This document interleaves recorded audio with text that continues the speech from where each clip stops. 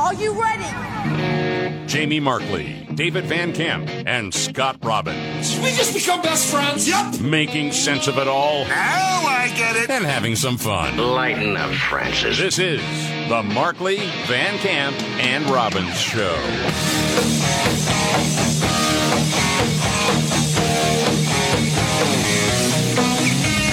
All right, let's do it. The Markley, Van Camp, and Robbins Show. I'm Jamie Markley. That's David Van Camp. Scott Robbins is out today. He will be back tomorrow. We got a lot of doozies from Karine Jean-Pierre. Yeah. Glass ceiling breaker. Yes. Well, the first complete idiot to ever be the White House press secretary. Well, that's the business card. Yeah. Yeah. Boy, oh boy, man. She's had some doozies in the last couple of weeks, and that's saying something for her. Yeah. Well, the stock market is getting hammered, and that is continuing today because of growing fears of a bad recession. It's like investors have realized that the Fed is not going to pivot. They're going to keep raising interest rates to try to cool off inflation, and that means cooling off spending and investments because it's more expensive to borrow money. And that means, well, negative growth. That means we are not going to be in a position where the United States economy is going to grow. And so now investors are getting that message loud and clear. But the White House wants you to focus on the unemployment rate. Here's Karine Jean-Pierre. The stock market, as you've heard us say many times, is just one measure of the economy that shows how the economy is doing. And so we are always watching these different indicators closely, including the stock market. It's also important to look at what's happening on Main Street. This is something that we think is important. If you would have been looking at indicators from the get-go when you took over, we wouldn't be in this mess. Right. Because you wouldn't have printed money and gave it away. We think is important, as you've heard us talk about, to also look at. We have one of the strongest job markets on record with 3.7 unemployment rate, and we've created 10 million new jobs in the president's 19 months in office. More people are looking for work, and we think those indicators are important as well. They're not. No. And riddle me this. What do you think is going to happen when businesses realize that they cannot expand their operations because of inflation and because in order to expand, you usually have to take out some sort of loan, and that has become cost prohibitive? What do you think happens to that shiny unemployment rate? Of course. Yeah, dude, they just keep going back to this. Yeah. When we go further and further south, but the job market and jobs. Yeah. And jobs. All I can think in my head, and I'm sorry for the detour early on, it reminds me of a record label in the early 90s releasing a single like the MC Hammer follow-up to the big album. Yeah. Which was what, Too Legit to Quit? Something, whatever it was. And it's not doing very well. Release it again. Just keep releasing it over and over and over. And people are saying, but it doesn't work. It's not going to sell like Hammer Don't Hurt Him. This isn't the same thing.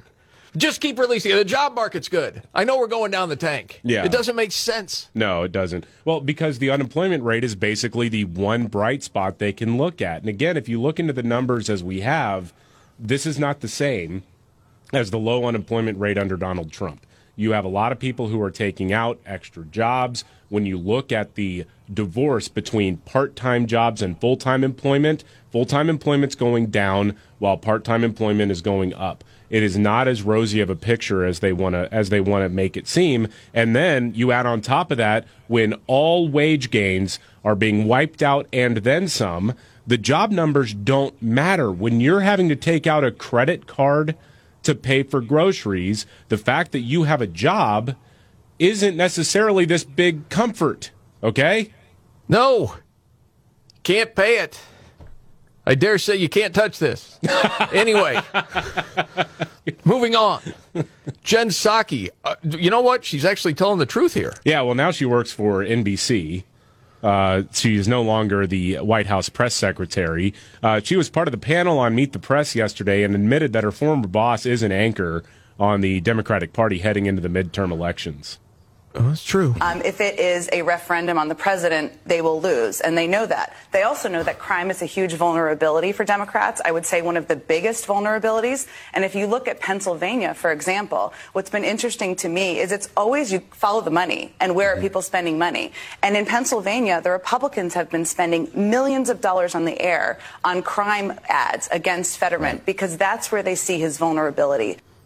Well, that's part of his vulnerability. Yeah. With that particular individual. Yeah. He has other issues as well. That massive stroke doesn't help. It does not.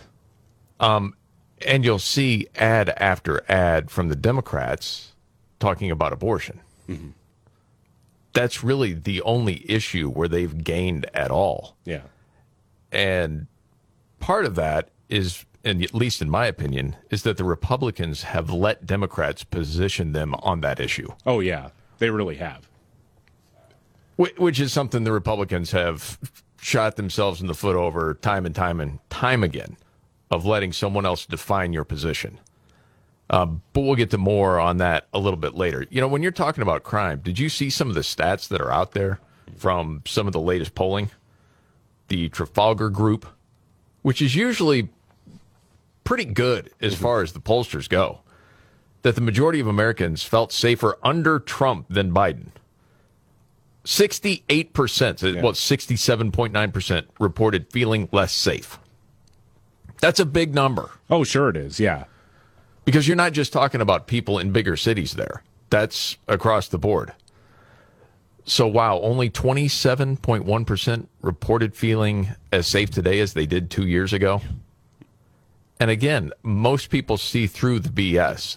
It's because of what Democrats have done with crime, especially in big cities. Whether that's, you know, the DAs or the local defund the police movement, getting more cops off the street, making it almost impossible for a cop to want to go to work every day, so they find a job somewhere else. I mean, it all goes together to where we've seen the crime numbers. So that's going to be a big loser. There's a, you know, when you get into the polling, Democrats are losing on nearly every issue. So, yeah. Right now, again, they're talking about a big red wave like they were a few months ago. Yeah. Like you almost get this sense that for a couple of weeks, at least from legacy media, they were saying, you know, the Democrats are going to be very competitive here. They've evened it up.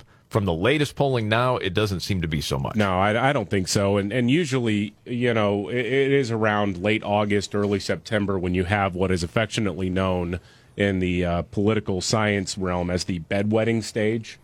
This is where, you know, the party that probably will really do very well because the primaries have been over, because the election is now very, very close, a couple months out, 2-3 months out.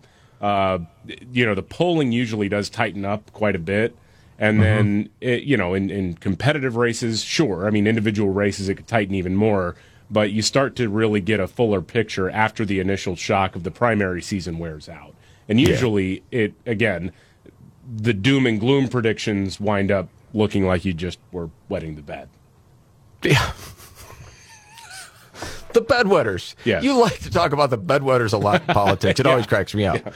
Yeah. What was Biden saying about assault weapons? Speaking of crime and people defending themselves, man, and bedwetting. He had well, he goes in his depends like a good boy. Dr. Jill changes his diaper. Joe Biden had another weird moment during an event. He started talking about gun control, and he actually sounded like he was, defending the purchasing and free trade of so-called assault weapons. Really? Yeah. What in God's name do you need an assault weapon for? It's an assault weapon designed to kill people, to defend America, to defend people. But folks, look, it's way out of hand. I've taken on the RNA and I beat them before. Okay, let's go back to the key part of that. Yeah. What? An assault weapon for? It's an assault weapon designed to kill people, to defend America, to defend people. Yeah. That's why you've seen gun sales go through the roof the last few years, like setting records. Mm-hmm. And again, you know the stats on this, David. Who has grown the biggest percentage of gun buyers as far as by demographic and race? By demographics, I mean, it's kind of a dead heat between Asian Americans and African American women. And I think we all know why. Yeah. Because of the crime. Right, because of crime. And that's it, period. And, whenever Democrats, like we just heard Jen Psaki say, whenever they talk about crime, they make it seem like Republicans are just sort of making something up.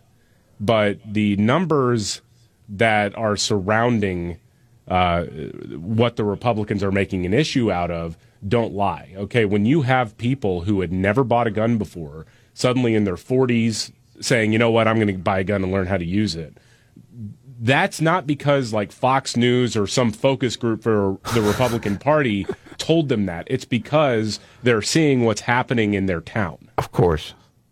Yes. And so the old... But folks, look, it's way out of hand. What's way out of hand? People protecting themselves? Right. Yes. Lay down and take it like a good American. Let the criminals just run right through your house and take what they want. You have enough, give a little. What the hell is he talking about? It doesn't make any sense. Okay, there's a lot to get to. Gavin Newsom told the truth when he said, I worry more about DeSantis than Trump. I bet he does. Yeah. Because Gavin Newsom is going to run. And a Russian executive all of a sudden drowned. You don't say. Putin up to his old tricks again. And much more coming up right here. Yeah. The Markley, Van Camp, and Robbins Show. I'm Jamie Markley. That's David Van Camp. Scott Robbins is out today. He will be back tomorrow. So Gavin Newsom's going to run for president. You know that. Biden's not going to run again. Nobody wants him. No. So Newsom's already setting it up, and he started talking about DeSantis again. It seems like he is occupied with DeSantis a lot in his brain. Well, yeah, because that seems to be one of the likelier matchups in 2024. California Governor Gavin Newsom, though, I thought he gave away the game a little bit because, remember, the criticism of Trump isn't just about Trump. It's about all conservative politicians and voters. And the Democratic Party is trying to make them all out to be Hitler. Yes, they are. The problem with calling a guy like Trump Hitler for 4 years is that you can't be like, yeah, but DeSantis is more Hitler-y. But they're trying. They're trying their best. This was during an interview at the Texas Tribune Festival. He said, hey, Donald Trump is a concern, but not my biggest concern. All right? I worry about Trump. Worry about Trumpism. I worry more about Tucker Carlson. I worry about Ron DeSantis. Why is that? He's a bully. Oh, boy. He threatened the Special Olympics and $27 million in fines. Yes. I feel like anytime someone throws that out there, you also have to say he was fighting for the athletes who could not or did not want to get this COVID vaccine that doesn't stop you from getting or spreading the coronavirus. Correct. There was a vaccine mandate, and he said, no, we're not doing this. If you want the Special Olympics in the state of Florida, you have to drop the mandate. That's not being a bully. That's protecting people's bodily autonomy. And by the way, Mr. Newsom, one that was all about the vaccine mandates. Yeah. Know that that's coming back to bite you in a big way. Heck yeah. Big way. You guys, Abbott is light years ahead in policy than DeSantis, but DeSantis has weaponized it next level. Weaponized it. So that's the whole thing. DeSantis scares me. Yeah. Well, isn't that part of the whole strategy, I suppose, right now when we're hearing everything from the left? These MAGA Republicans, scare the MAGA. Yeah. And so then they can switch if it doesn't happen to be Trump that is the candidate in 24, and it is DeSantis. Well, he's another MAGA guy. Yeah. Oh, easily, yeah. But that's the logical progression. That is, and it's been ramping up over the last 20 years or so. Because remember, first it was like the neocons, and then it was the Tea Party, and then it's, now it's like these evil MAGA Republicans. It keeps ramping up more and more. I don't know how many times I've heard, fill in the blank with any Republican candidate, this person is an existential threat to the United States of America. Right. And it's never been true. Well, no. But here we are. No. But that's how you keep getting elected if you're on the left. Yeah. Because it's never your own policy. Oh, yeah. It's not your own. I mean, you look at your track record. Look at the cities in the United States run by the far left. Decimated. Yeah. In terrible shape. Is there one story of a big city run by the left for a decade, that you could say, look at all the successes here and crime is down. The schools are doing well. You can't find it. No. So, I mean, it's the same sort of tactics, and some people are just going to fall for that. Yeah. I don't know if you happen to hear this, because there's, all the talk of Putin backed into a corner, possible nukes, who knows what's going to happen there. And you had the Secretary of State Blinken on 60 Minutes last night, who still looks as scared as ever, not one that, commands respect. But another story out of Russia, and it's another one of these executives that just happened to die. Wow. Out of nowhere. This person fell into the sea and then drowned. According to local media in the Russian Far East city of Vladivostok, Ivan Petrin, the aviation director of Far East and Arctic Development Company, was sailing near the Russian island on September 10th and apparently fell overboard from the boat while drunk. Uh-huh. That's what they're saying. Uh-huh. And then his body was found washed ashore 100 miles from there after a 2-day search. A couple days before his death, he had attended the Eastern Economic Forum in the city, where he gave a speech on transportation. Apparently, the forum focused on the economic development of Russia's energy and mineral-rich Far East. Russia's doing very well with their energy right now. Putin was also at that summit on September 7th. The weird thing about this one is that Petrin, known as Putin's guy in the region, was 39. And everybody's like, well, this is unusual because we thought he was like in the good graces of Putin. But he's also not the first executive of the company to have died mysteriously. Really? Right. In February, the company's 43-year-old chief executive, Igor Nosov, died of a stroke. According to Russian economic daily RBC, he fell ill after learning of his dismissal from the company at a meeting and died shortly thereafter. Yeah. But they didn't mention the reason for his dismissal. Something happened. Yeah. I assume in Russia, especially when you're talking about energy, oil and gas and whatnot, termination means something very different in the HR office. Yes, it does. Yeah. Yeah. Very much good luck in your future endeavors. I don't know what happened. If you ever get there. The guy was on a boat. He was drinking a little bit. He's out sailing, and there was also a guy who happened to have a baseball bat on board. Weird. What? It's crazy. Speaking of transportation, did you see someone hacked into the PA system of an American Airlines flight from L.A. to Dallas? Yeah. Have you already heard this? I saw that over the weekend, yeah. And the guy hacks in and then won't stop making the weird moaning and grunting sounds. Mm-hmm. As people said in the story, it was like half pleasure, half pain. And then you hear a flight attendant get on and apologize for it, but the audio of it's like this. Ladies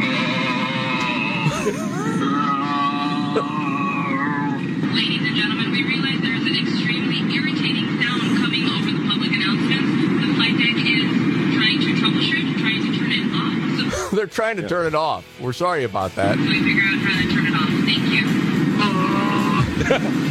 Chuck Todd is shocked that Republicans might impeach Biden. Really? That and much more coming up.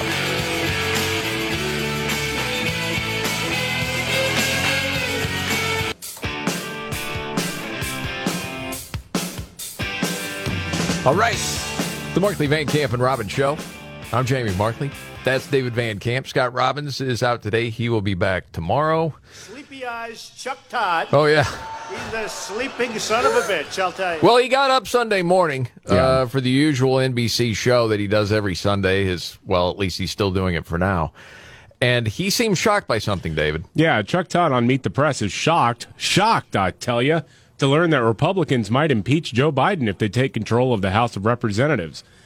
This is from an interview he did with South Carolina Republican Representative Nancy Mace.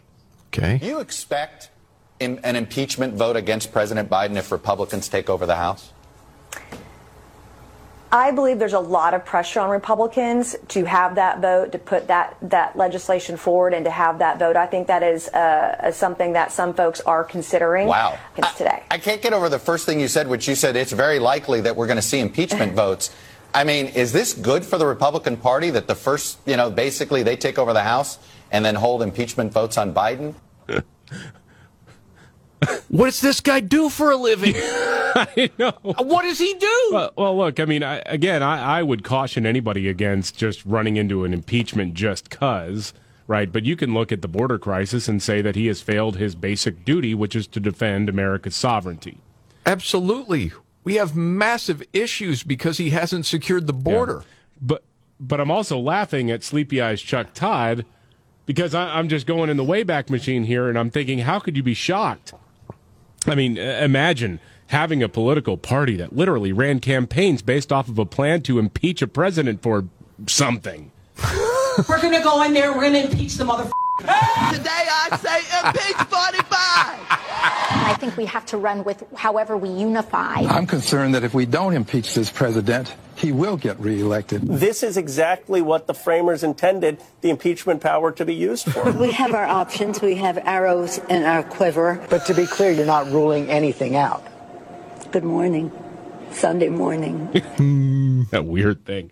Yeah, all Democrats, I mean, actually campaigning on the idea that they were going to impeach Donald Trump. We're just going to find something to impeach him for. And then what did they impeach him for? The phone call to Ukraine. Yes. That was it. Yep. I would love to see a poll today if you went around the country and say, remember the first time Trump got impeached? Do you remember what it was for? I will bet you more than half can't say, something. It was it a phone call? They couldn't even tell you. With Biden, it would be simple. He didn't do his job. We let millions of people come through the southern border. We don't know who they are. Mm-hmm. It's a massive problem. You probably saw the report that Venezuela is sending criminals to the border. Yeah. That the Venezuelan president, Maduro, is emptying its prisons and sending criminals to the border. Yep. And if you're Venezuela, why wouldn't you? It's wide open. Get rid of these people. Mm-hmm. We don't need to be paying for them in the prison. Send them over there. They'll let them in. Yeah. Have them deal with it. They're not our friends anyway. Holy smokes, man. And so now congressional Republicans are saying, hey, we want this report because the report from the Department of Homeland Security was leaked. Mm-hmm. I mean, it's not like, Mayorkas, the head of the department, came out and said, hey, we got an issue here. That wasn't it at all. Last I heard from Mayorkas was... The border is secure. Secure? Yes. It is. I'm not doing anything because this is what we want. We want more illegals coming through. Or Kamala Harris. We have a secure border in that is a priority for any nation, including ours and our administration. It doesn't include ours because it's not a priority. We don't do anything to secure the border. And what was that line of nonsense from Jean Pierre? That we do more for border security than the Republicans. You couldn't even finish the wall. Right. Wasn't that her deal? Which largely just tried to build a wall, an ineffective wall, along the border and couldn't even finish that in 4 years. We're certainly doing a lot more to secure the border and could be doing even more if Republicans would stop their obstruction. Yeah. Oh, audio clip you missed on Friday. Yes. Chris Magnus, Biden's appointee to the U.S. Customs and Border Protection. Okay. Hear what he said while in El Paso? Congress really needs to take action. But I think people across the country should know that it's not chaos here. It's not chaos at the border. What are you talking about? Eagle Pass? Yeah. Are you kidding me? What are we, blind? Don't believe your lying eyes. Right. What you see is not happening. Right. Everything's upside down. Don't believe it. No, I saw it. And we've seen the reports. That's insane. And now several informants confirming that many of the Venezuelan migrants crossing the southern border are convicts. Golly, man. We're going to be paying for this for a long, long time. Oh, sure we are. And again, what do we hear from all that? Well, we're doing more than Trump. He couldn't even finish the wall. You had it. You had the materials. You're letting it rust. Yep. And you're still doing that. It is. That part is just so frustrating. Okay. What do you get to? Oh, man. I just had a clip there from Karine Jean-Pierre. Among other things, we talked about the midterms coming up. One place where Democrats feel like they have an upper hand on the GOP is when it comes to abortion, because they're out there with the talking points of Republicans want to take it way back. They want to outlaw abortion everywhere and just leave it at that. Because you had Lindsey Graham with the 15-week national ban, right? Yeah. And there have been different Republicans saying that was a good move or that was not such a good move, going back and forth whether that was the right strategy or not. But if nothing else, I think the attempt was to change the conversation, to pin down Democrats of when do you want to see it illegal? Right. Are you saying abortion up until birth? Are you saying that because you know from the polling the American people are very squishy about that? And where does it break down? Is it right about 12, 15 weeks, somewhere in there? Yeah, usually 12 to 15 weeks. Yeah. Okay. So with all of that, Peter Doocy tries to nail down Karine Jean-Pierre and Joe Biden on this issue to say, well, when would it be okay? She just will not answer the question. And I suppose that you're trained to do this, but it's so frustrating to listen to how this goes on and on. Thanks, Karine. Following up on your topper, does President Biden favor any limits on abortion? We've been very, very clear here. No, you haven't. Since you're talking about my topper, I was talking specifically about Senator Lindsey Graham. And your position on his plan is clear. 15 weeks is unacceptable. I was speaking directly to what Republicans are trying to do. So they are calling for a national ban, which takes us backwards. Which will weeks, right? It's a national ban which will take us backwards. 15 weeks.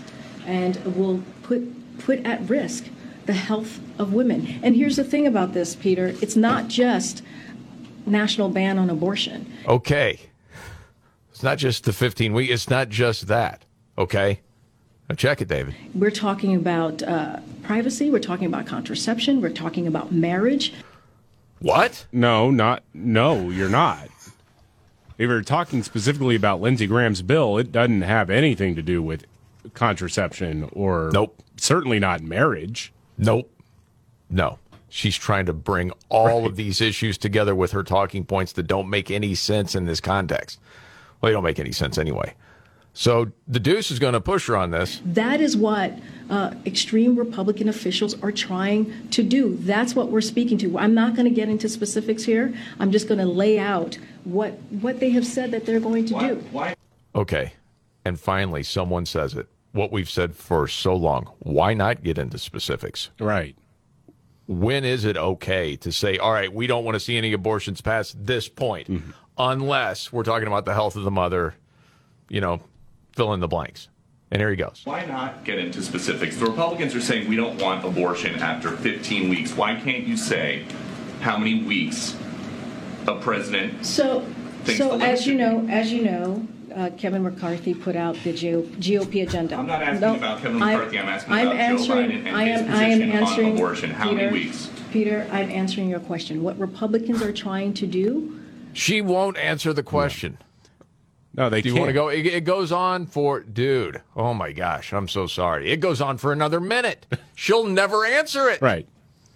Well, because they can't, because they know that they are completely underwater. But if they came out with any sort of timetable, let's say they said 20 weeks, we're going to ban it at 20 weeks, we would be supportive of that bill. They know that there is a core group of their constituency that would never vote for them again. And it's not a huge majority, but it's not even a majority. It's not even close to a majority. But it's enough that they realize that would cost them big time in the midterm. So I mean, I think it is important to ask those questions. I mean, I would rephrase it, not to just air check Peter Doocy, but I would say, okay, what bill would the president sign? That's a good question. You used to do that. I know you don't want to go back to it. No, I don't. No. David Van Camp's days of being the news reporter and asking the questions is over. Yeah. But But to wrap where she was trying to go. When majority of Americans do not want that. We are all covering the Republican plan. I'm just, why can't you say how many weeks for Biden? But no, go ahead. I answered your question. She didn't answer it. I did. Why can't you say? Go ahead, Courtney. I wanted to ask you. And then she just moves on. No, they can't. They don't want to. No, they do not. Okay, so we have news on a climate change fanatic. Yeah, this is some great audio. A New Zealand climate change activist, she's a young lady, got embarrassed during an interview. Izzy Cook is her name. She helped organize a school strike for climate change, one of these Greta Thunberg types, Okay. And she was talking about the strike on a show called Wellington Mornings, a radio program. The host asked her about the idea of travel restrictions to cut down on emissions, because that had been floated out there. Like, if you want to fly from point A to point B, you've got to prove to the government you have a good reason to go.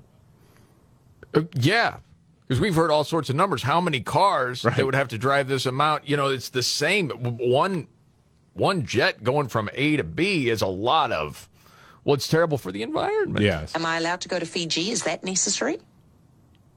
In the current climate crisis, I don't think that that's necessary. When was the last time you were on a plane? I'm not sure. Maybe a few months ago, to be honest. Where'd you go? Fiji. Izzy! Izzy! Oh, that's fantastic. No, you can't go to Fiji, not in the current climate crisis. Where'd you go? Fiji?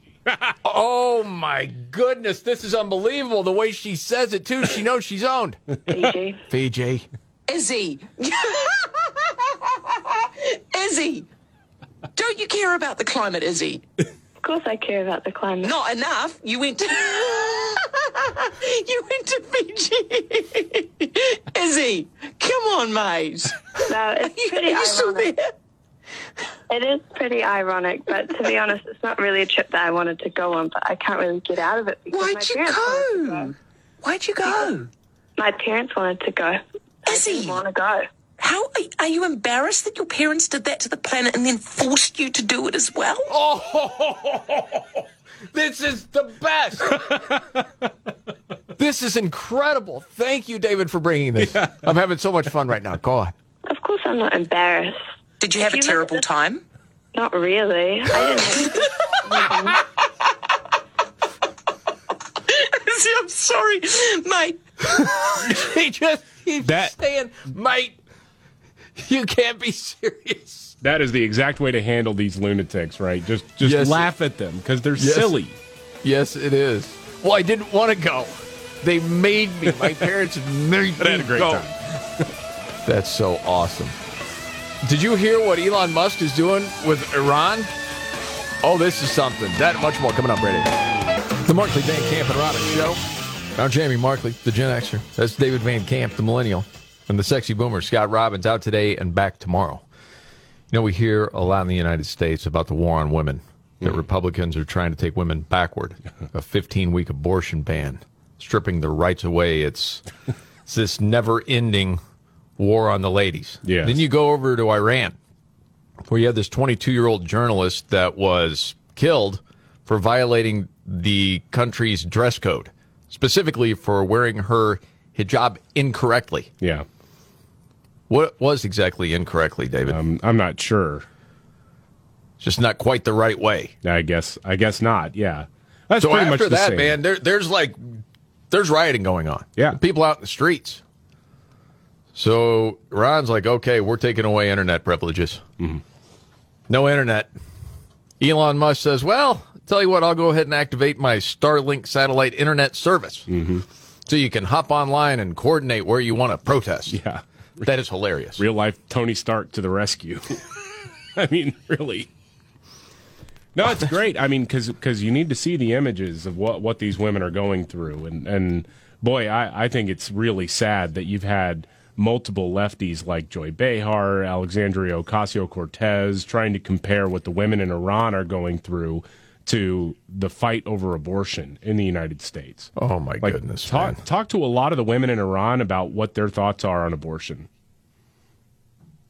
Wow. You'd actually get pretty surprised, I think. I think you're probably right about that. that is really interesting. And did you just have a news update on something? Oh, it's just really sad at our southern border. Remember, we've heard the border is secure. There's no chaos there. County medical examiner in Laredo, Texas, Webb County Medical Examiner's office, can't take any more migrant cases. The morgue can't because they're full. Gosh.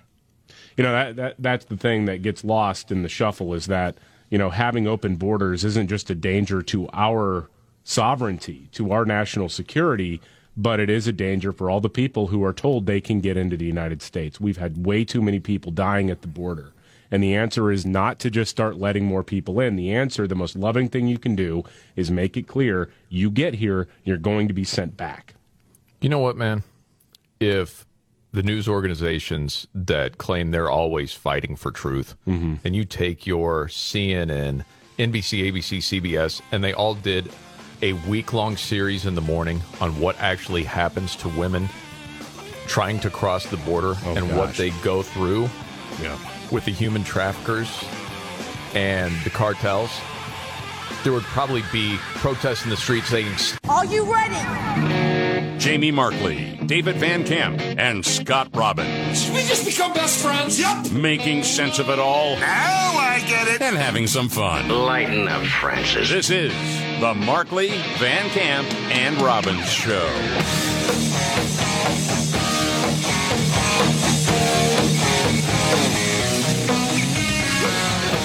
The Markley, Van Camp, and Robbins Show. I'm Jamie Markley. That's David Van Camp. Scott Robbins out today. He'll be back tomorrow. I know if you're like the average American, you're down $4,200 than before Biden took office per year. You're going backwards. Okay. But hey, stop thinking about yourself so much, okay? Just know we've seen massive economic gains. Yeah, I'm not really sure how this one works out. Someone forgot to carry the one, I think.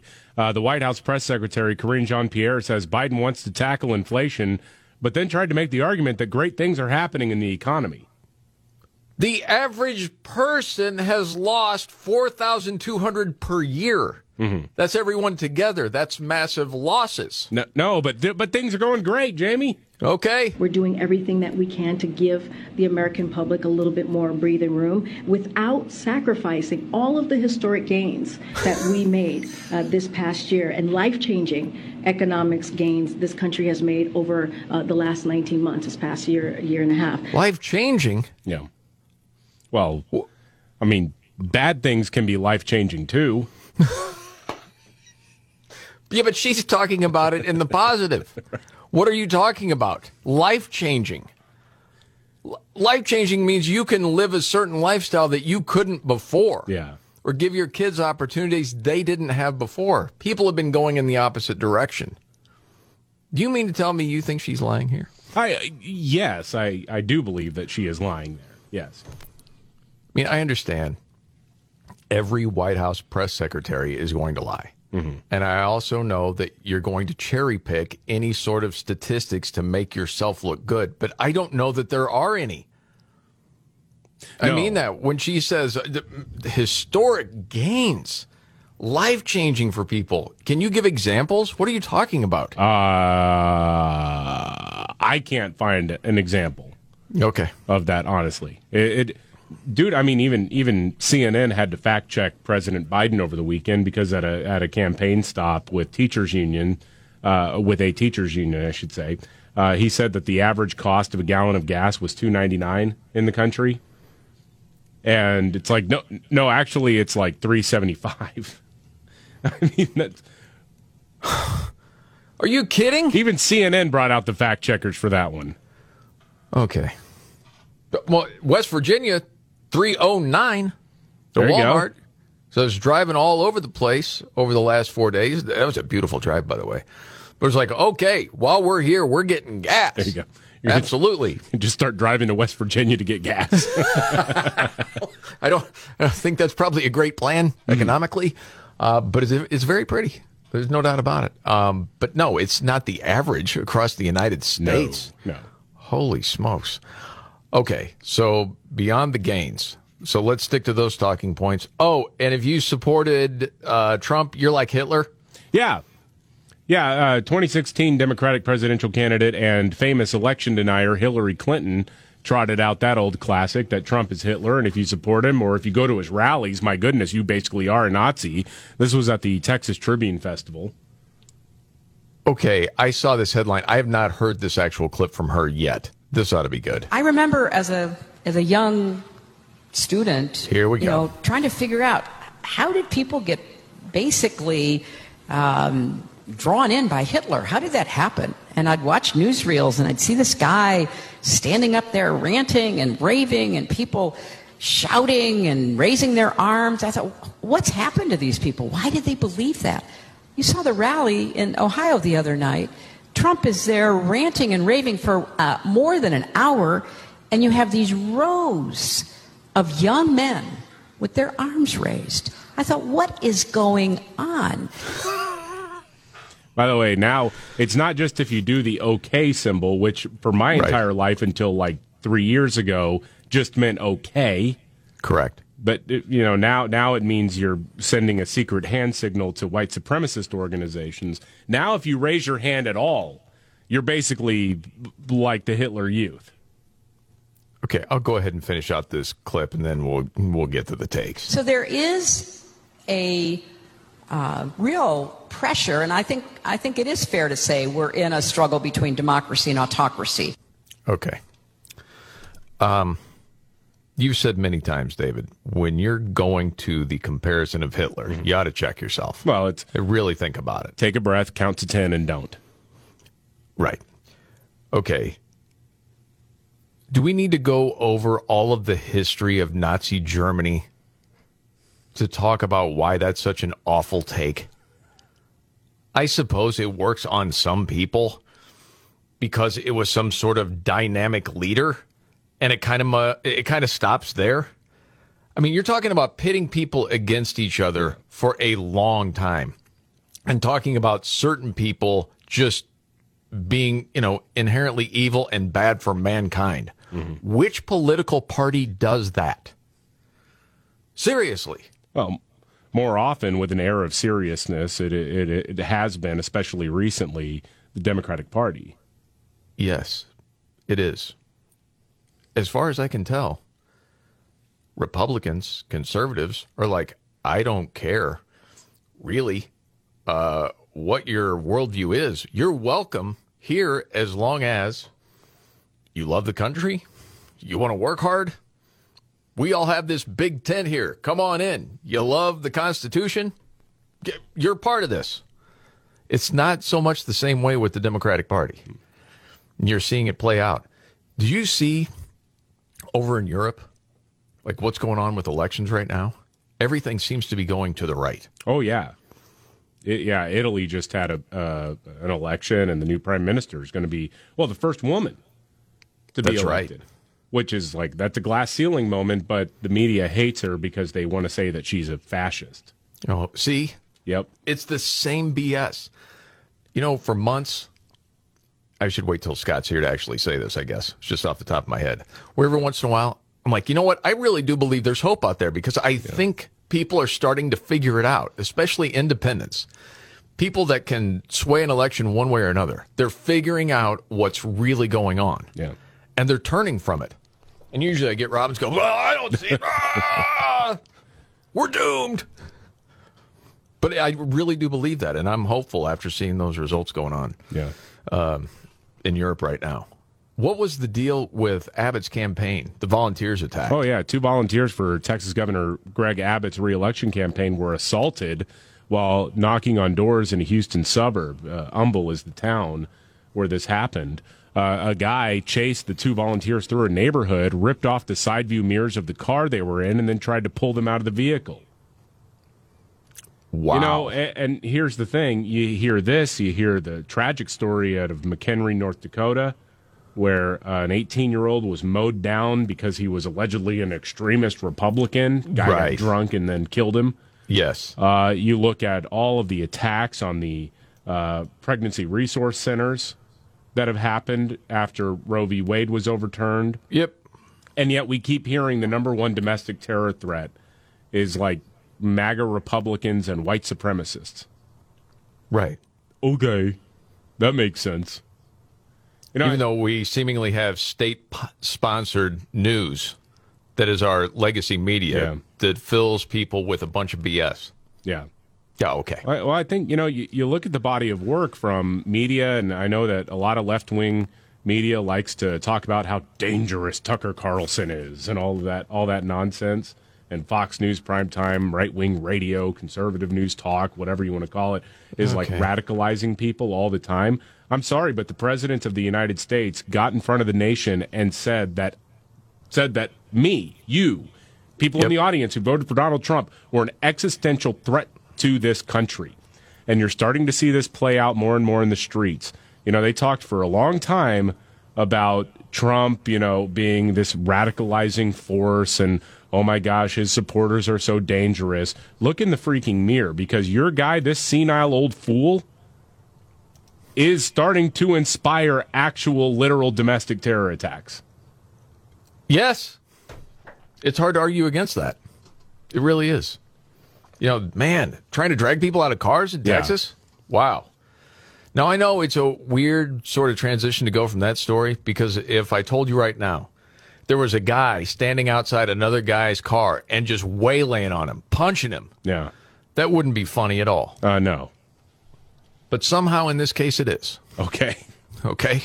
We're talking NASCAR. We're talking Martinsville Speedway in Virginia over the weekend. Oh, man, short track. All right.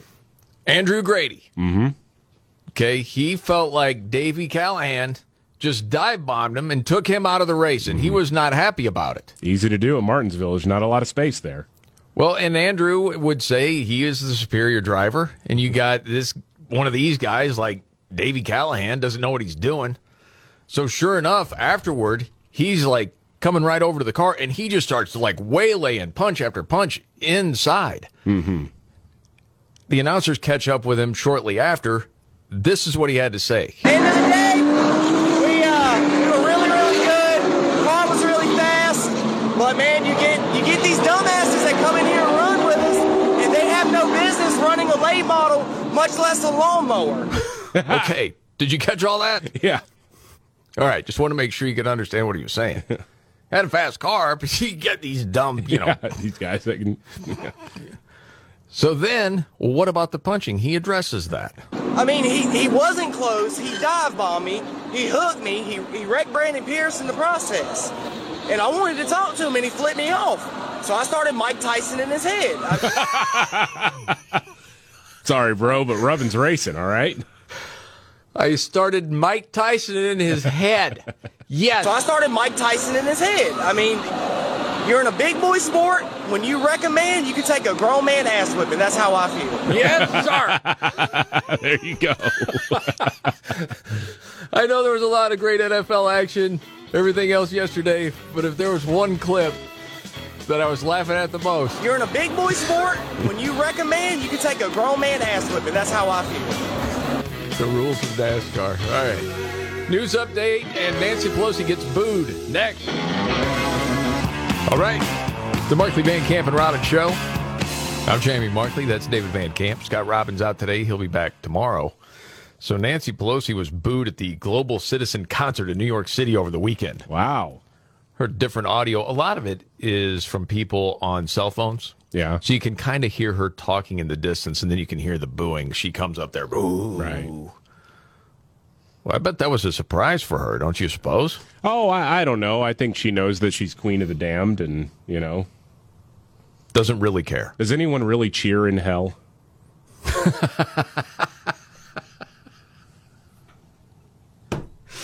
I don't know, man. That sounds like a Pink Floyd lyric.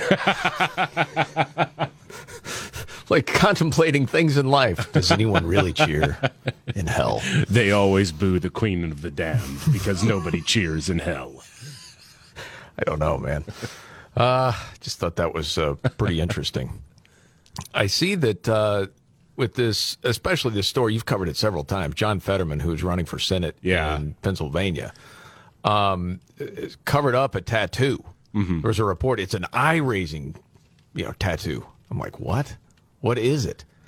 That he reportedly had a tattoo on his forearm reading, "I will make you hurt." And then he concealed it in a filled-in rectangle. Oh, is that what it is? That's on his arm then? Okay. It was covered sometime before his first Senate run in 2015. Okay. But a feature apparently published by Rolling Stone in 2009 confirmed the wording of the tattoo. Okay. Mm-hmm. And it was from the Nine Inch Nails song, Hurt. Yeah. What a poser. That dude. This guy who was on an allowance from his mom and dad until he was almost 50, talking about standing shoulder to shoulder with the working man. He really is just the world's biggest poser.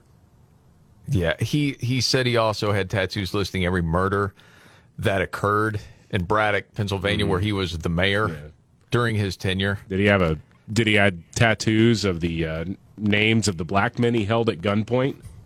Apparently not, at least according to this Rolling Stone feature from years ago. That's a true story. I mean, he thought he heard gunshots, and he grabbed his 20-gauge shotgun and ran down an innocent black man and held him at gunpoint. Yeah. It seems rather problematic to me, sir. That one doesn't make national media so much, that story. But when he was asked about that tattoo at the time and the tattoos listing every murder that had occurred in that town, he said, "That's what it does to me. It's very personal." Oh, my gosh. I knew that would send you over the edge. So you use murder victims to try to make some sort of point, to try to win brownie points from Rolling Stone magazine? What a pathetic loser this guy is. What a pathetic magazine to actually have it work on you. And actually do the feature. Oh, he's one of the good guys. But what did you do about the murder victims? What did you do about the crime? Well, nothing. But I did the work, and I confronted my own complicitness in white supremacy. And I wept. Yes. And meant it. Well, did you hear the new clip that's making the rounds now? I have not heard it. Fetterman, the other thing is, aside from being just a spoiled brat, trust fund kid loser, he had a massive stroke earlier this year. That's not a statement on his character. A stroke can happen to anyone, and it's devastating. But he really has no business going to the United States Senate right now because he can't really get a word out. So I guess he's in the Philadelphia area, or at least in eastern Pennsylvania, and he was trying to do some good old-fashioned pandering, and we see the effects of the stroke again coming around here. And the Eagles are so much better than the Eagles. No. The Eagles are so much better than the Eagles. I think he meant to say Steelers. Got it. But even then, that's some pandering nonsense because he's from the Pittsburgh area. Right. Like, that's his whole thing. Like, yeah, I love steelworkers, and I love everything Pittsburgh. You know, dude, how often does it happen when you have the politicians try to glom on either to entertainment or sports, and it just goes so badly? Yeah, it's no good. Can I hear that again? Yeah. And the Eagles are so much better than the Eagles. No. Okay, all right, now, see, I'm doing a mind trip with myself. Did he mean to say the Eagles he wouldn't say Steelers? He was ahead of you, or he just tried to say, who knows? You don't know. In the end, that's just sad, man. Yeah. This is the Markley, Van Camp, and Robin show. Biggest story of the day would be what? Biggest story of the day, actually, it's something that we've got coming up, I think, is that apparently Biden passing the Inflation Reduction Act means that hurricanes will be prevented this year. Yeah, this is odd. It's, we're looking at the hurricane that's probably going to hit Florida in a couple days, right? Yeah. And the preparations are going on right now. Karine Jean-Pierre talking about that, saying, well, it's going to be so much better because everything that we've done. What in the world does that mean? Yeah. We will try to figure that out. And then you have a clip that I can't wait to hear. You've talked about this documentary called Deconstructing Karen being one of the nuttiest things ever. Yes, it is insane. I can't wait to hear it. Coming up right here.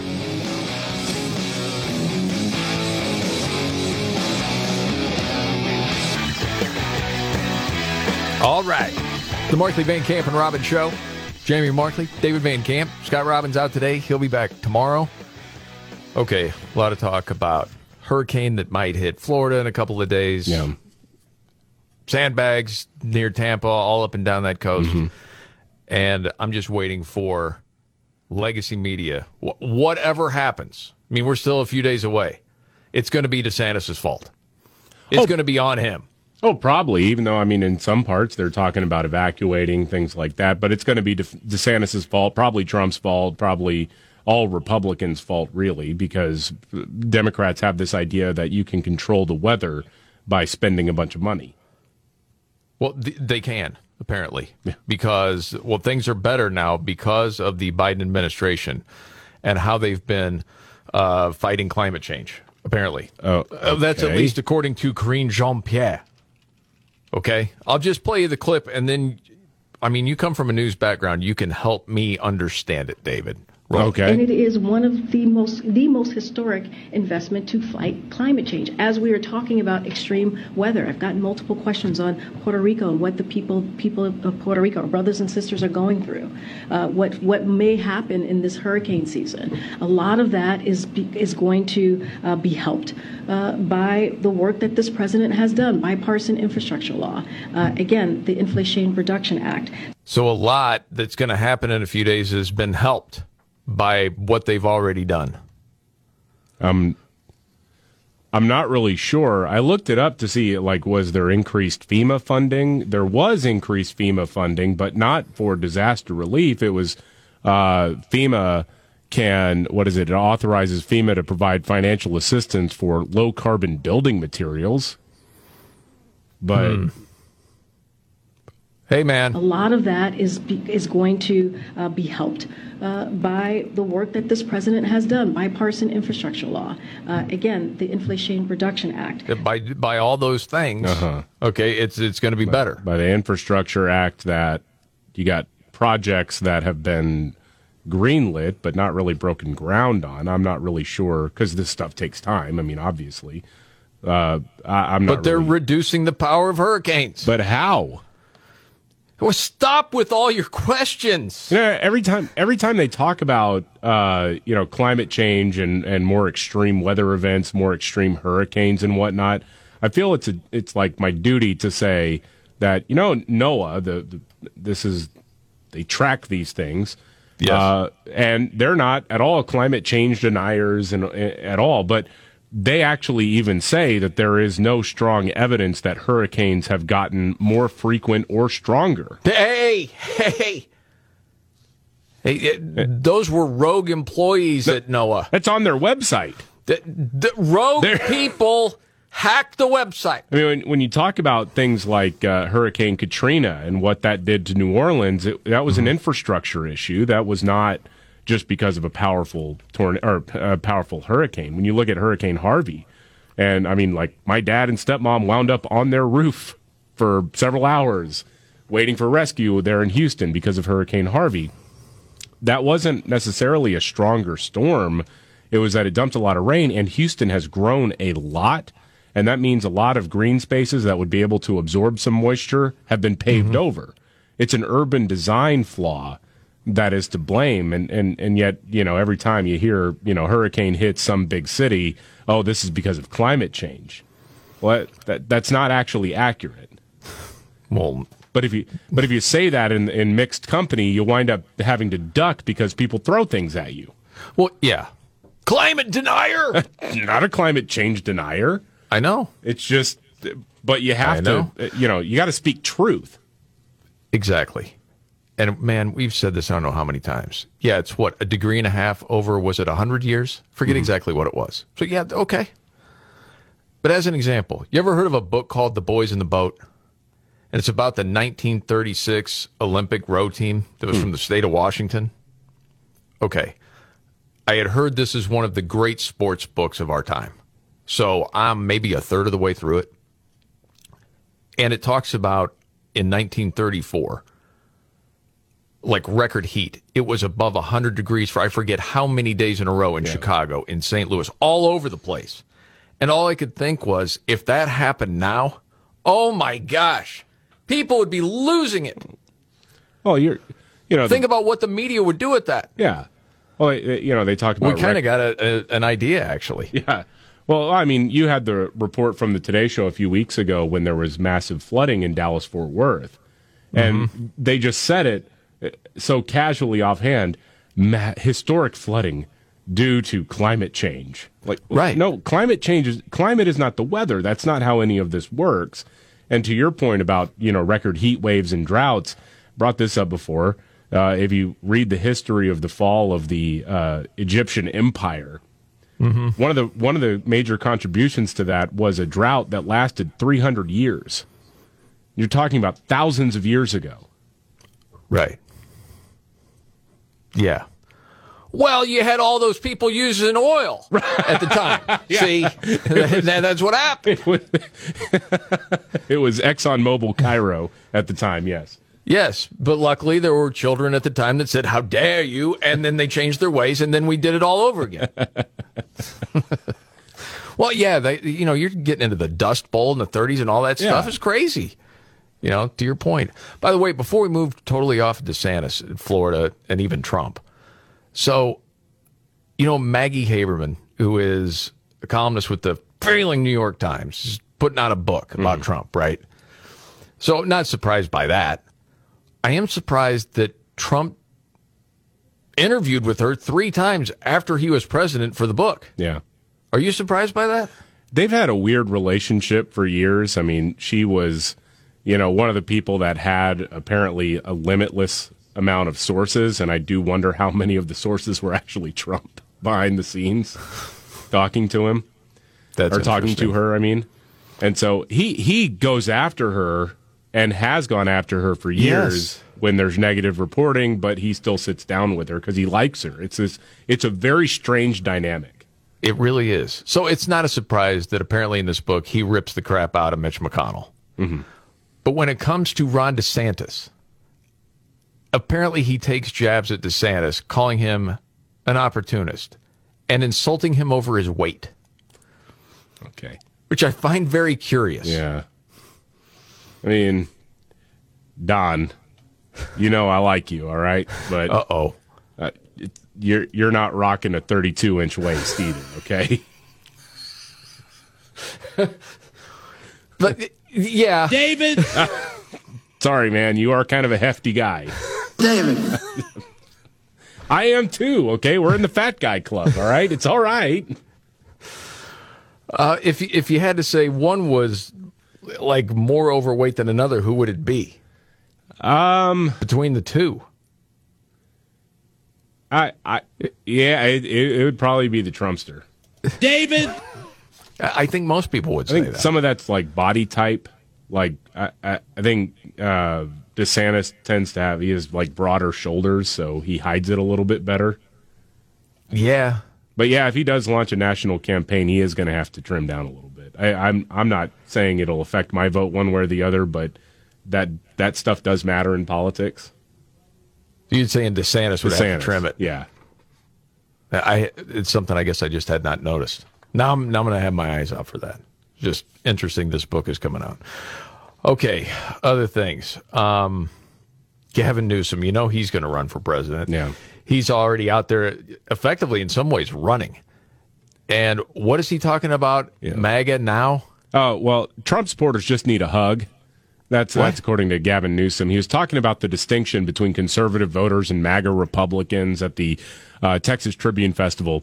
And he says it's because of a right-wing media bubble. And we just have to break them out of that bubble. They've been tricked. Oh, my goodness. This is rich. And I'm empathetic. I get why people believe this stuff. They're not deplorable. The people promoting the BS are. I mean this. When I debate my father-in-law, who is extraordinarily successful man, incredible father, unbelievable grandfather. We get it. A good environmentalist. Oh, goodness gracious, whatever. And I wonder where does this come from? And he shows me, and now I get it. It's harder for me to criticize your judgment on the basis of the facts that are presented in evidence in this bubble that you're in. What facts? So the deeper question is, how the hell do we get out of these bubbles and how segregated we become in terms of our media choices and decisions. And I think about this all the time because at the end of the day, there's this quest we're all on for belonging. Mm-hmm. We all want to be loved. We all need to love. Okay. As an evil politician, that's a masterstroke. As a human being, that's despicable. Yeah. What he just did there. We all need to be loved. I don't need to be loved by any political movement or politician. I don't need that. I don't know anyone who does. I don't know anyone who wakes up and says, man, I really just need Donald Trump to read me bedtime stories. Or Tucker Carlson. I need a hug. No, it's not that, dude. Come on. What facts are you talking about? Can we really talk about climate change? Can we talk about the border? Can we talk about the economy? I mean, all these different things. And what are facts? Present both sides. Oh, they just need a hug. What a jag that guy is. Can't accept facts, says the political party that thinks that men can get pregnant. Exactly. Yeah, okay. Okay, Deconstructing Karen. You've talked about this, David. You said it's one of the craziest documentaries ever made. Okay. Canadian Broadcasting Corporation put together a documentary that's one of the most insane things ever produced, and I think it's hilarious. It's called Deconstructing Karen. It follows the two women behind this thing called Race to Dinner. We've talked about this before on the show. It's basically where affluent white women pay black people to call them racist at a dinner party. Yes. It's hilarious. Unreal. They're doing the work. Yeah, the women who founded it are Sarah Rao and Regina Jackson. And in this clip, Sarah tells a story about how she got into an Uber once, and the driver, who was also black, I think she's Indian, actually, but she refers to herself as a black woman. I'm not sure how any of that works. But and the driver said, well, if we get pulled over, just put your hands up so the cop doesn't shoot us. I'm sure that definitely happened, right? And the white women were shocked at hearing that story. Being shocked at hearing that story, well, that's racist. What? I'm shocked because it wouldn't happen. All right, I'll play the clip. I want to ask also to stop acting shocked. So part of white feminism is acting so surprised when we tell you. But it is. Why are you telling us not to act the way that we act if it is surprising? Because to me, that is surprising. That upholds white supremacy. So what I'm saying, I'm asking all of you that when we express to you, and I'm not just talking about Regina and I, because when this dinner is over, like this is a blip, right? You go back into the world. And when people of color trust you enough to tell you their story, believe us without expressing shock, because when you express shock, it pushes you away from the blame. Oh my gosh! There's like another 45 seconds to this clip. Okay, all right, we got to hear the rest of this. All right. So you tell someone a story that you can't believe, okay? But don't express shock. Right. Because that's furthering white supremacy. Holy mackerel, this is some brainwashing. More of that in the news update straight ahead. Markley, Van Camp, and Robin Show. I'm Jamie Markley, Gen Xer. David Van Camp, Millennial. And the sexy baby boomer, Scott Robbins, is out today, back tomorrow. David, you were talking about this documentary called Reconstructing Karen. Or Deconstructing Karen. And this is about race. Yes. So it's the two women behind Race to Dinner, which is where affluent white women pay people of color to come in and call them racist for a couple hours. Incredible grift, incredible con. Tip of the cap. I mean, you got some dope who wants to do the work, and well, you're making money off of it, and that's what it is. So. In this, you've got the people who are leading this struggle session telling a story about how she got into an Uber one time, and the driver, who was black, said if they got pulled over, she just needs to put her hands up so the cop doesn't shoot her. I'm sure that happened. And apparently, if you are shocked by that, which the women at this dinner were, they said, oh my gosh, really? Well, that's racist too. And that's where we left off. Yeah. So the rest of the story. That makes me very angry because I don't look at that. I was born in 1950. You know what I expect of white women? Not a damn thing. nothing. I expect nothing of you because you have never given me anything. I can't trust you, okay? But how can we come together when you say something like, I will never trust a white woman? If we had a really heart-to-heart talk, you said you would never trust me? Well, I would have to see. But out of all your years in life, you've never trusted a white woman. Well, let me put it this way. The ones I have trusted have come back to... Disappoint me. Okay. So you're bad at making friends then. I mean, I don't know. If I were in a position where I could fleece white women for all they're worth to just sit there and insult them like that, I would be thanking God for white women. But part of them is to make them feel like crap. Right. So you need to continue to do that. Yeah, it's sad.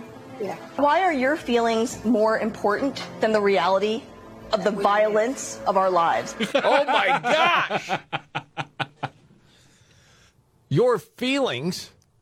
Wait a second. The other thing that woman said is, you've never given me anything. Yeah. Does that mean for me to like you or trust you, you have to give me something? Yes. Well, no. It's just apparently it's for black women exclusively.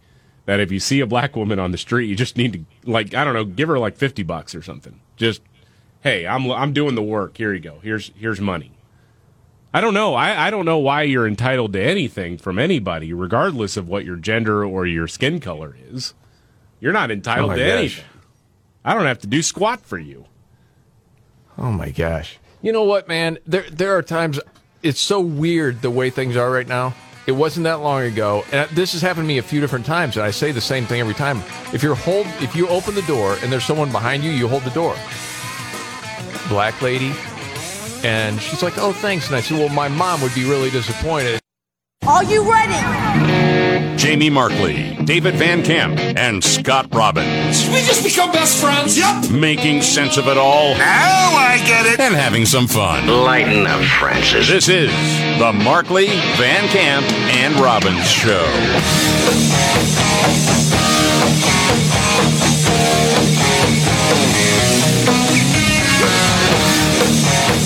Robbins Show. Jamie Markley, David Van Camp, Scott Robbins, out today, back tomorrow. Okay, a lot to get to. You have a new hero, David? Yeah, well, again, I don't know a whole lot about Italian politics. Okay. But this is a big deal because of what is happening all over the world. We talk a lot about the World Economic Forum, and these far left leaders who are wanting to sort of form a world government. Some people like the word globalist and Great Reset. Yeah, I think, really you're talking about the fundamentals of communism, about forming a singular world government, and who cares who dies and starves to death or whatever as a result of it. But you're seeing a massive backlash. You're seeing it in the Netherlands. You're seeing it in Sweden. You're seeing it in Sri Lanka. All over the place where we have these, climate goals and whatnot. People are realizing what that means. Yeah, the people are going to starve because of what they've done to the farmers. Yes. And among other things, about total control over your movements, over who you are, stripping away your identity. So in Italy, it's being described as the far right is taking over. Because the people have rejected things like World Economic Forum climate plans. They've rejected COVID lockdowns and mandates, where Italy was very, very, very aggressive with that stuff. Yep. What's her name? Giorgia Meloni is about to be Italy's first female prime minister. And liberal leaders around the world are freaking out about it. If you watch American... What do you mean? That's a glass ceiling, bro? Yeah, I mean, dude, if you watch American media, and whenever they talk about this lady, they melt down. They say, "Oh, she's a fascist," and all of it. Like, okay, hold on a second.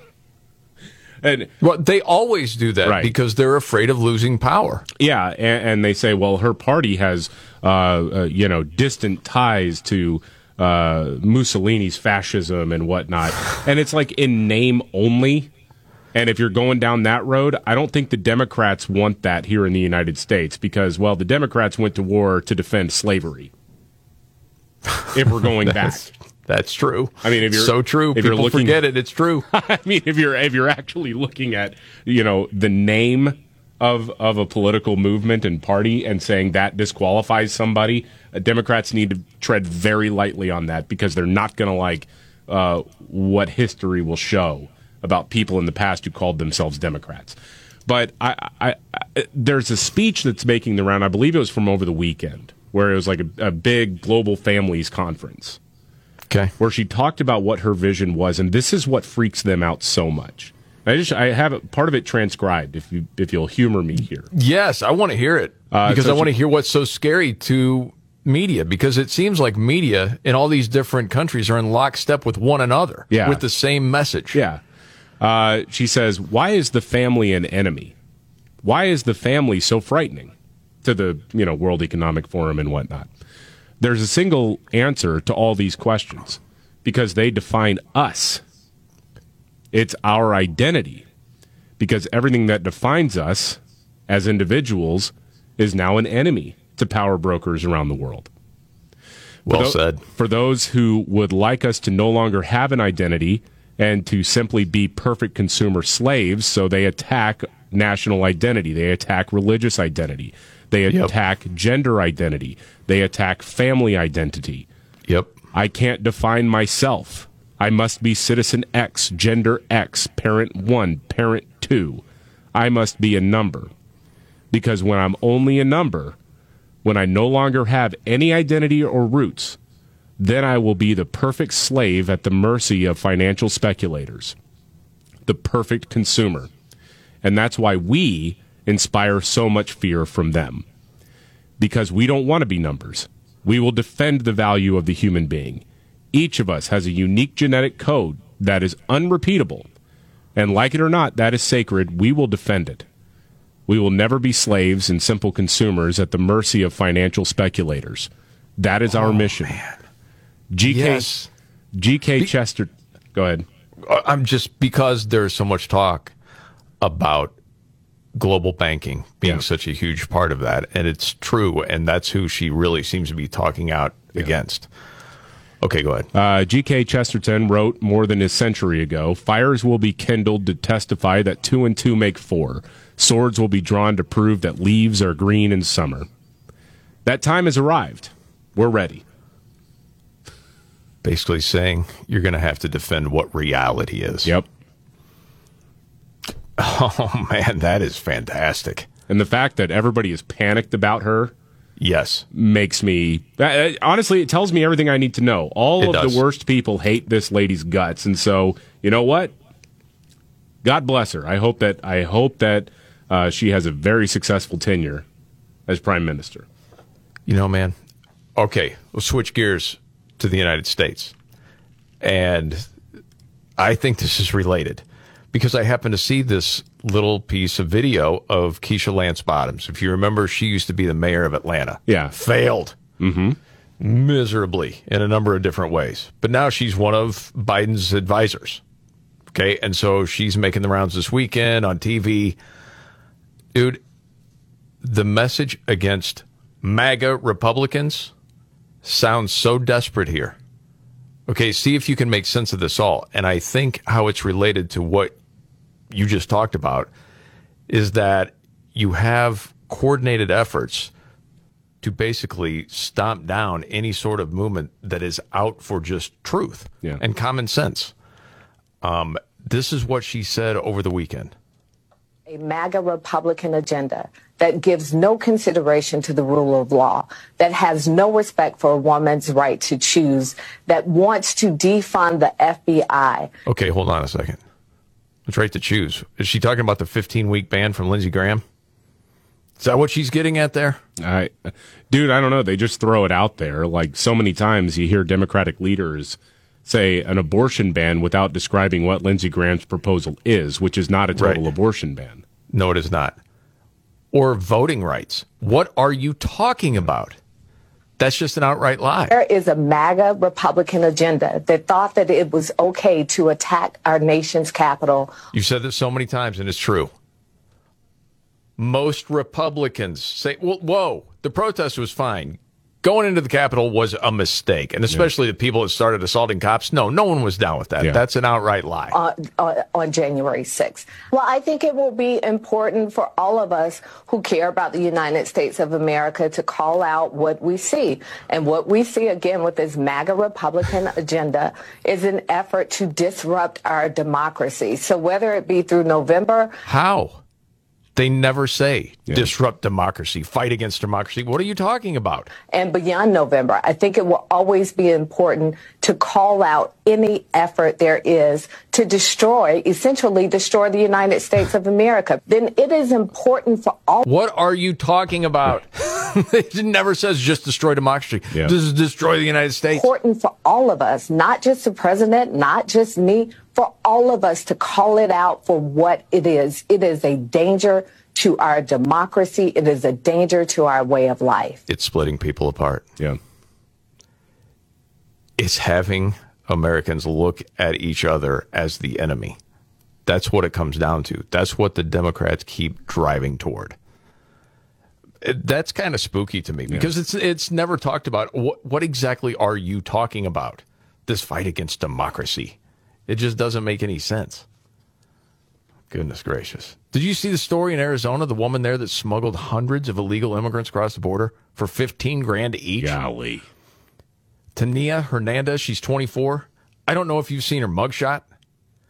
When you see her, you're like, she's capable of doing this? Really? I'm just calling it as I see it. You're like, oh my gosh, she smuggled between 80 and 100 migrants a month into the country for 6 months before she was arrested the other day. Wow. Busted during a traffic stop while transporting a Guatemalan national. Holy smokes. And then you wonder how many people are doing this. It's big business, man. And it is. You know, the thing is with people like this, a lot of times it starts very small.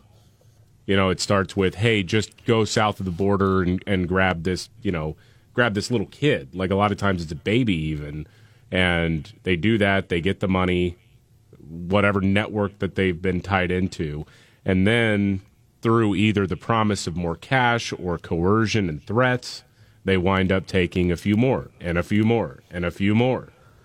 And then suddenly you realize that this person is now a full-blown human trafficker. Dude, 15,000. That's as much as. Yeah. So what would you say the going rate? 10 grand? Right. Something like that? It's like $1 million in 6 months. Mm-hmm. Holy smokes. Okay. You know, thinking about how we could unite as Americans, maybe sometimes it can happen with a song. You know? Maybe a protest song from a long time ago. Maybe it could be re-recorded by a relevant artist of today. Oh no! What? You don't trust me on this? I'm gripping here. Come on, man. You know the Buffalo Springfield Classic for what it's worth. Oh no! Isn't it time for that to be covered? Oh no! By Stevie Nicks. Oh no! Get yourself ready, big boy. What a field day for the heat.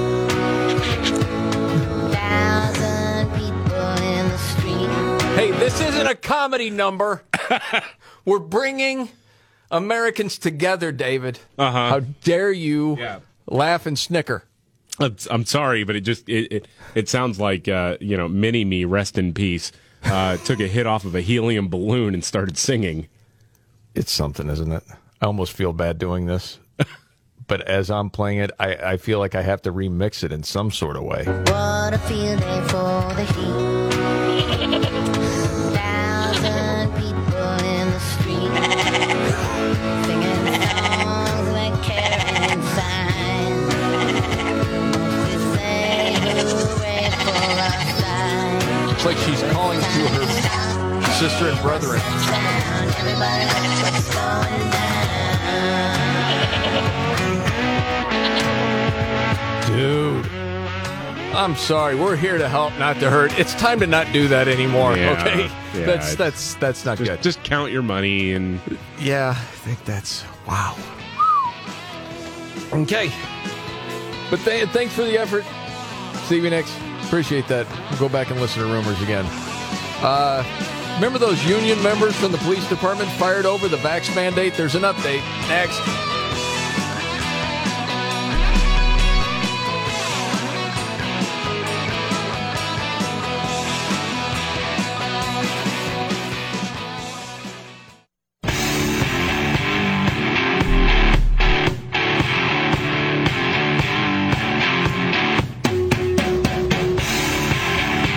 The Markley, Van Camp, and Robbins Show. Jamie Markley, David Van Camp. Scott Robbins out today, back tomorrow. Okay, news update, David Van Camp. Yeah, well, White House Press Secretary Karine Jean-Pierre Mellencamp. See, I'm doing that in honor of Scott Robbins, who's not here right now. That's a nice tribute. Yeah, there you go. She was asked about crime in major cities in America. Obviously, we've been dealing with a crime wave for the last couple of years. Yes. You know, you could talk about COVID lockdowns and economic insecurity, but boy, that summer of love really did the trick there. Okay. Should I just roll this? Yeah, sure. Here we go. Does President Biden think America's big cities are safe? It is not a yes or no question. It is very much a question of what has he done? That's how we see the question, is what has he done to make sure that cities, and it doesn't matter if it's a big city or a small city. It doesn't matter if it's in a red state or a blue state. What matters is that we have the funding and we have done the work, put the policy forward to make sure that these cities, whether it's big or small, have what they need. No. Yeah. No. That's not even close. That's a joke. Yeah, I mean, the question of, is it a yes or no question? Well, I think you can say it depends on what city you're talking about and what part of what city you're talking about. Sure. I mean, there are parts of Seattle that are perfectly safe. Same thing for Portland. Yes. But the question is, overall, do you have a good feeling about going to places you used to go to? And in a place like Portland, the answer is no for a lot of people. A lot of people don't want to go downtown anymore. No, they do not. And how about for the people that you claim to represent so much? Do you feel okay walking through those neighborhoods? Right. Because you should get a hero's welcome there. Mm-hmm. But you're not going to because it's not safe there. You know, this whole thing, when you hear the talking points from the left talking about, you know, the MAGA Republicans and not respecting the rule of law, and are okay with rioting. What are you talking about? You think back to 2020, and we already know this. But you talk about inciting a riot. What would have happened when the whole George Floyd story came out if leaders on the left, governors, mayors, the media, all said, hey, this looks really bad, the video we have, but there is a lot we don't know. And you start asking the questions. Is there more to the video that we haven't seen yet? Is it possible that this person was on fentanyl? Because obviously they were on something you could tell from the interview. Let's just calm ourselves down before we go and riot and loot and go crazy. They didn't do that. They stoked the flames. They fanned them. And they're, in my mind, they're partly responsible for everything that went down. Well, yeah, and a lot of people were afraid to speak out because they thought it would be it would help Donald Trump politically. I mean, they let cities burn and they let people get killed, literally killed, for a political point, basically. Yes, they did. And then you switch gears. Let's talk about COVID for a second. This party and Biden talking about mandates. Got to have the vaccine mandates. If you don't want the vaccine, you're a denier. You're the reason we can't recover because you won't get vaccinated. Yeah. And what do you find out? Well, it doesn't stop you from getting it. It doesn't stop you from spreading it. The risk of getting the vaccine is much higher than they ever let on. We all know this now. Mm-hmm. So there's a judge that has ordered the New York Police Department and the union members that were fired over the mandate be reinstated. How many are going to come back to their jobs? Yeah. We'll wait and see. But you also got to believe there's going to be some lawsuits there. Well, we're really sorry to have that mandate. Really sorry. Come back now to your job. We need you. This is the Markley, Van Camp, and Robbins Show. Big story of the day is there just one or a couple? There are a few. I mean, like we've been talking about, the all-out assault on reality continues by talking about the MAGA Republican threat and how this is this dangerous thing that's happening right now in spite of all evidence to the contrary, or most evidence to the contrary. Also, Karine Jean-Pierre apparently is giving the message that the White House is not planning on talking to Florida Governor Ron DeSantis as a hurricane is bearing down on his state. Petty politics at play here, folks. Okay, so White House didn't want to talk to any of these governors and don't even want to talk to DeSantis about the hurricane. Oh, I can't wait to hear that update. And much more coming up right here.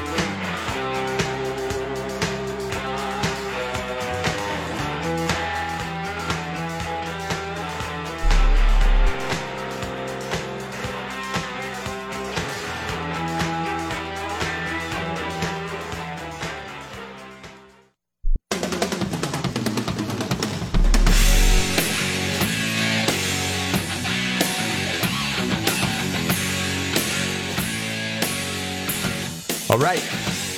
The Markley, Van Camp, and Robbins Show. I'm Jamie Markley. That's David Van Camp. Scott Robbins out today, and he will be back tomorrow. Can't wait to hear his take on a lot of this stuff going on. But he said, did he just need a day? No, this was already planned. Yeah. He's fine. Scott. Yeah. I miss you. Yeah, Casey, he'll be there tomorrow. Okay, news update, David Van Camp. Oh, well, so you got this hurricane, Ian, that's bearing down on Florida right now, and preparations are underway. You got the sandbags out. You got some areas being evacuated ahead of this storm. The White House press secretary, Karine Jean-Pierre, was asked whether or not Joe Biden would be contacting state officials in Florida during this crisis, because, after all, he didn't contact the governor of Mississippi during Jackson's water crisis. Oh, that's They're still right. reeling from, but you know what? We all know why. Some people want to say it's because, well, there's a Republican governor or whatever. We all know it's because Joe Biden doesn't care about black people. And Karine Jean-Pierre says so. Yeah. Let's get to the audio. He didn't speak to the governor of Mississippi during the water crisis with Jackson. Thus far has not spoken to Governor DeSantis. And that's a perfect example, Kelly O, when you mentioned the governor of Mississippi. You're right, they didn't speak, and we still were able to deliver for the folks in Jackson and for the folks of Mississippi. You had our EPA administrator on the ground, you had FEMA administrator. Hold on a second. That wasn't solved right away. No. So what are you talking about? Well, we had these people there. It's still a problem. Yeah. Goodness gracious. On the ground, and not just them, but also folks who work for those two agencies. And you have the Army Corps of Engineers. And so we put the full power of the administration. We surged resources on the ground to make sure that we did everything that we can to help the people of Mississippi. This is the same. There is no difference here. We're going to do the same in Florida as we've done in other. Well, if you're going to do the same, that means you're not going to get it done. Right. People are going to be thirsty for a while. In other states, as I mentioned, Administrator Griswold will be here tomorrow. She is in Miami as we speak, as I speak currently, and she'll be here and she will lay out what we as an administration is doing for Florida and other states like Alaska and any others that need our assistance at this time, and she'll lay that out and answer any questions that you all may have. So, if you're keeping score at home, if you are the family of a serial rapist who gets shot in the back by police officers like Jacob Blake, Joe Biden will go and visit you. He'll send somebody to go and visit you. Yes. The vice president will be very proud of him. Yes, we'll go there and be very, very proud. If a bunch of children are murdered in Uvalde, Texas, and they can use this to launch into some sort of gun control screed, the president will himself go to your town, and he will speak to you and talk to parents for 4 hours. But if you have a major state that's, I don't know, in the path of a hurricane, he's got other people for that. If you got people who don't have clean drinking water, he's got people for that. If you can't make it all about him, Joe Biden doesn't care about you. Right. Or if it doesn't politically line up, even though a car took out, multiple people at a Christmas parade, you're not going to show up there. You don't have time for that. Right. Because you can't make a political point there. Right. Golly, man.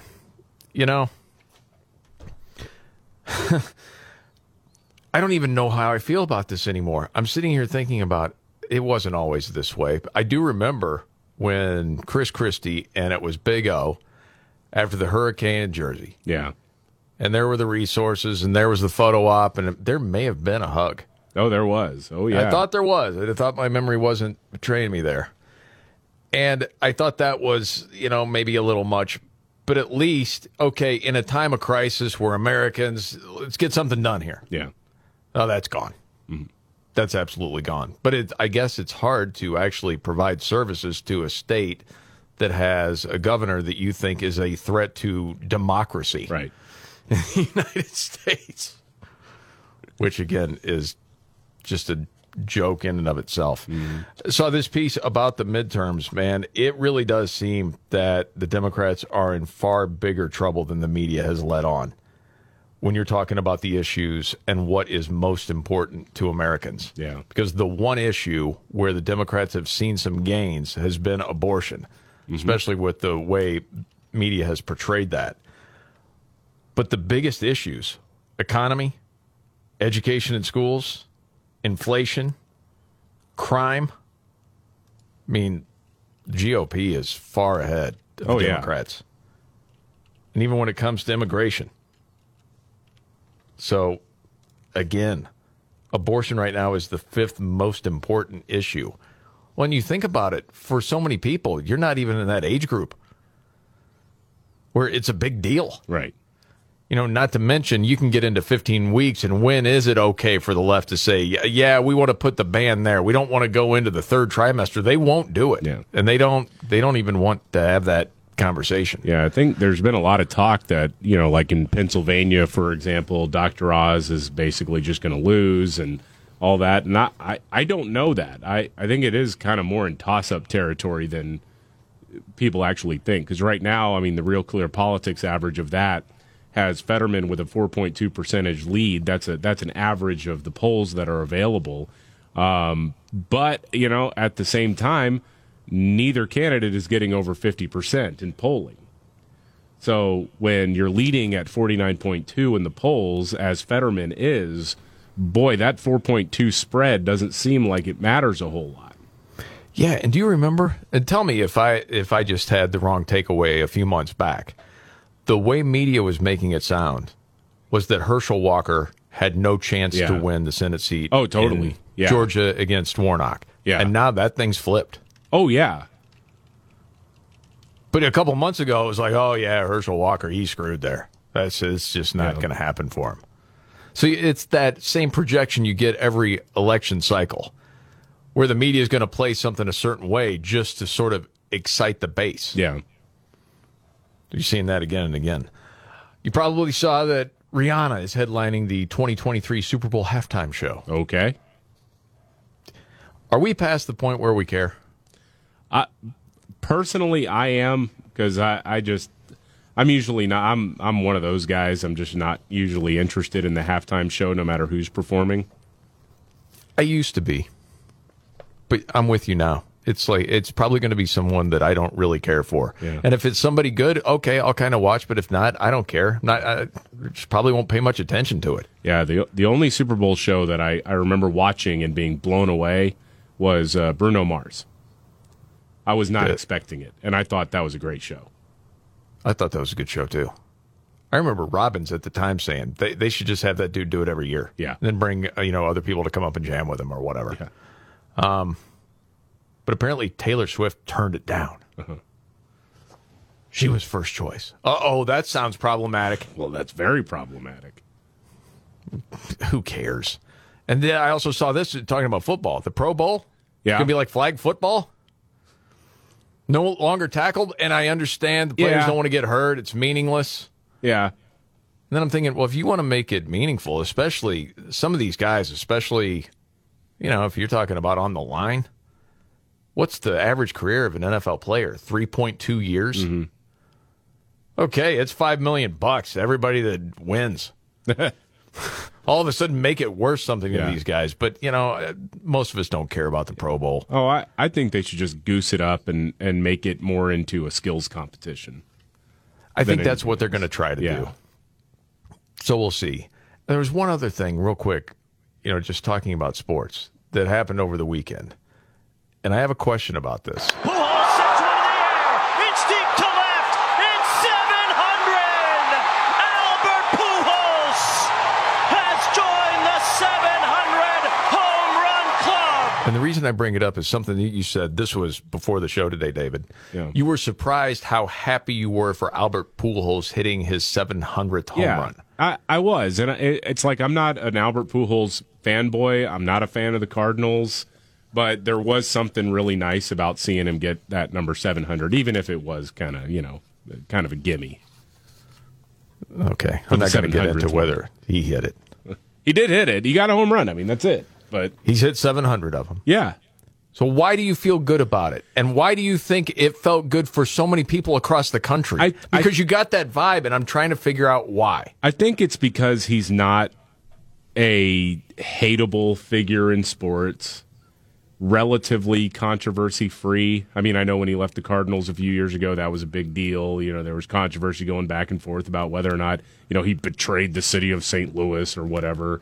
But, I think it's just because he's been there for so long, for so many years playing in Major League Baseball, and it's just been sort of the consummate professional for so long. And people like that. Not a flashy player necessarily, or hasn't been in a while, but... I think, okay, and this might be getting too sentimental, because I wonder, first of all, if you're a fan of the Angels, how do you feel about it? Yeah. Like, hey, it'd been nice to see a few more of those when he was here. Right. That sort of thing, because he had some, a few lean years there. But it is this sort of story of coming home, and then, midway through the year, it didn't look like there was any way he was going to get to 700, and then he caught fire. Yeah. And it was like, it's this nice story coming back home. The fans, I don't think were ever really, after the first couple of years, were holding it against him. He was always welcome back into St. Louis, that sort of thing. But to see this has been pretty cool for baseball, I think, in general. Yeah. Well, we're all looking for a nice story with the way the world is right now. Well, I also like it because it looks like he really is on pace to hit better than 250, which means I win some money from Scott Robbins, the baseball guy on the show. That was the other thing. When that happened at the beginning of the year, when Robbins was saying, the Cardinals, I mean, it's nice. It's sort of a sideshow, have this old guy that really can't play anymore come back into St. Louis. Mm-hmm. Scott's not here for the trifecta today, so that would be one of the takes. Because Robbins, of all people, has enjoyed seeing him do well. And he's going to lose the bet to you. Yep. Because he is actually really doing well this year. All right, we got to get to a news update. And, of course, Nimrod's in the news. Straight ahead right here.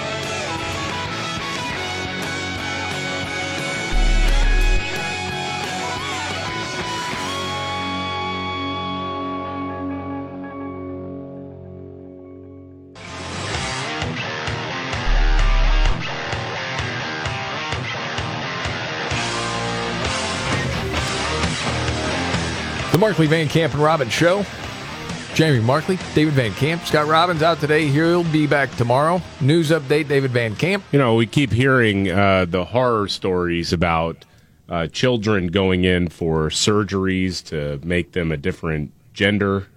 Oh, goodness, They call it euphemistically top surgery for girls. That means a double mastectomy. Voluntary, healthy, physically healthy child is taken to a surgeon and has her breasts surgically removed.